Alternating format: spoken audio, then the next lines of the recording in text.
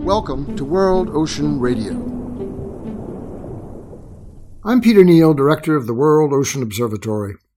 In March, United States President Joe Biden announced without much fanfare and with much surprise an Ocean Climate Action Plan. As the United States, over the terms of our last three presidents, has not advanced such planning, the announcement was most welcome and pertains primarily to technological fixes that are ocean-related, thus important, if only as goals, however now iterated and achieved.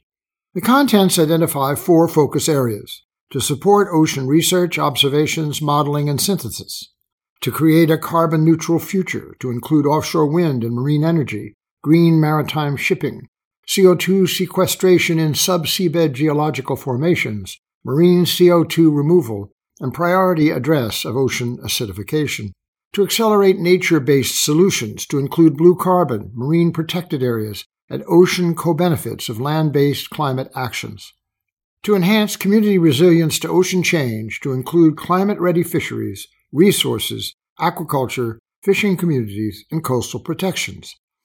What is most important about this is that it was even announced at all. Past national ocean plans have existed and their impact has been negligible, primarily because of the power of the fossil fuel industry to control public discussion and political debates, and the lack of appropriated resources, with the exception of NOAA, the National Oceanic and Atmospheric Administration, which has been funded mostly to address the first focus area, marine science and exploration. The organizing connection between all these focus areas is technology. Heretofore, offshore wind has been left primarily to the states for evaluation and permitting, and to private capital for finance. Green maritime shipping has already been promoted by the UN International Maritime Organization and the shipping companies themselves. Removal of CO2 and its sequestration in the seabed has heretofore been a marginal strategy at best, mostly advanced by think tanks and startups. The inclusion of nature-based solutions is most hopeful. Blue carbon remains mostly a bright idea. The United States, along with various American foundations, has supported the creation of marine protected areas within our territorial waters, managed those designated with NGO and local partners, and called for their expansion as part of the global initiative to protect 30% of the open ocean by 2030. The relationship between ocean and landside events now seems better understood, primarily as a result of extreme weather, drought, freshwater depletion, and more, all of which as revelation of cause and effect of the ocean on changing climate. Finally, while the most obvious, the most surprising focus of them all is the recognition that all the science and all the technology has impact directly on people, the social communities of coastal residents, fishers, aquaculturists, innovators and startup entrepreneurs, recreational users, artists, tourists, and residents drawn to the beauty of the coast as the edge and access to the dynamic environment and oceanic feeling that affects and connects us all. Every action has an equal and affirming reaction, and each one of these, individually or as part of a coherent strategy, is a serious step forward on a path that has been left untrod for far too long.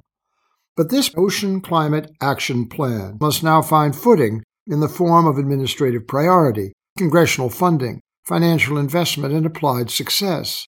And it cannot be a reason for ignoring the other innovations and changes that must also accompany its intent, its international relation, and its contribution toward a larger plan with many different elements that must be adopted and integrated as part of a whole vastly beyond the sum of its parts.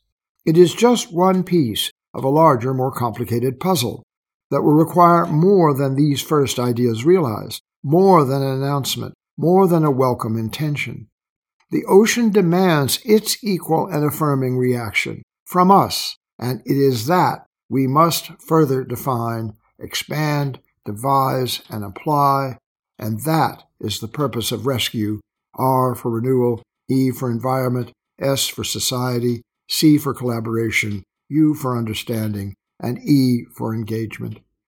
We will discuss these issues and more in future editions of World Ocean Radio. World Ocean Radio is distributed by the Public Radio Exchange and the Pacifica Network for use by college and community radio stations worldwide. Find us wherever you listen to podcasts and at worldoceanobservatory.org, where the full catalog of World Ocean Radio episodes is now searchable by theme. Find the Rescue series by clicking on the Solutions banner.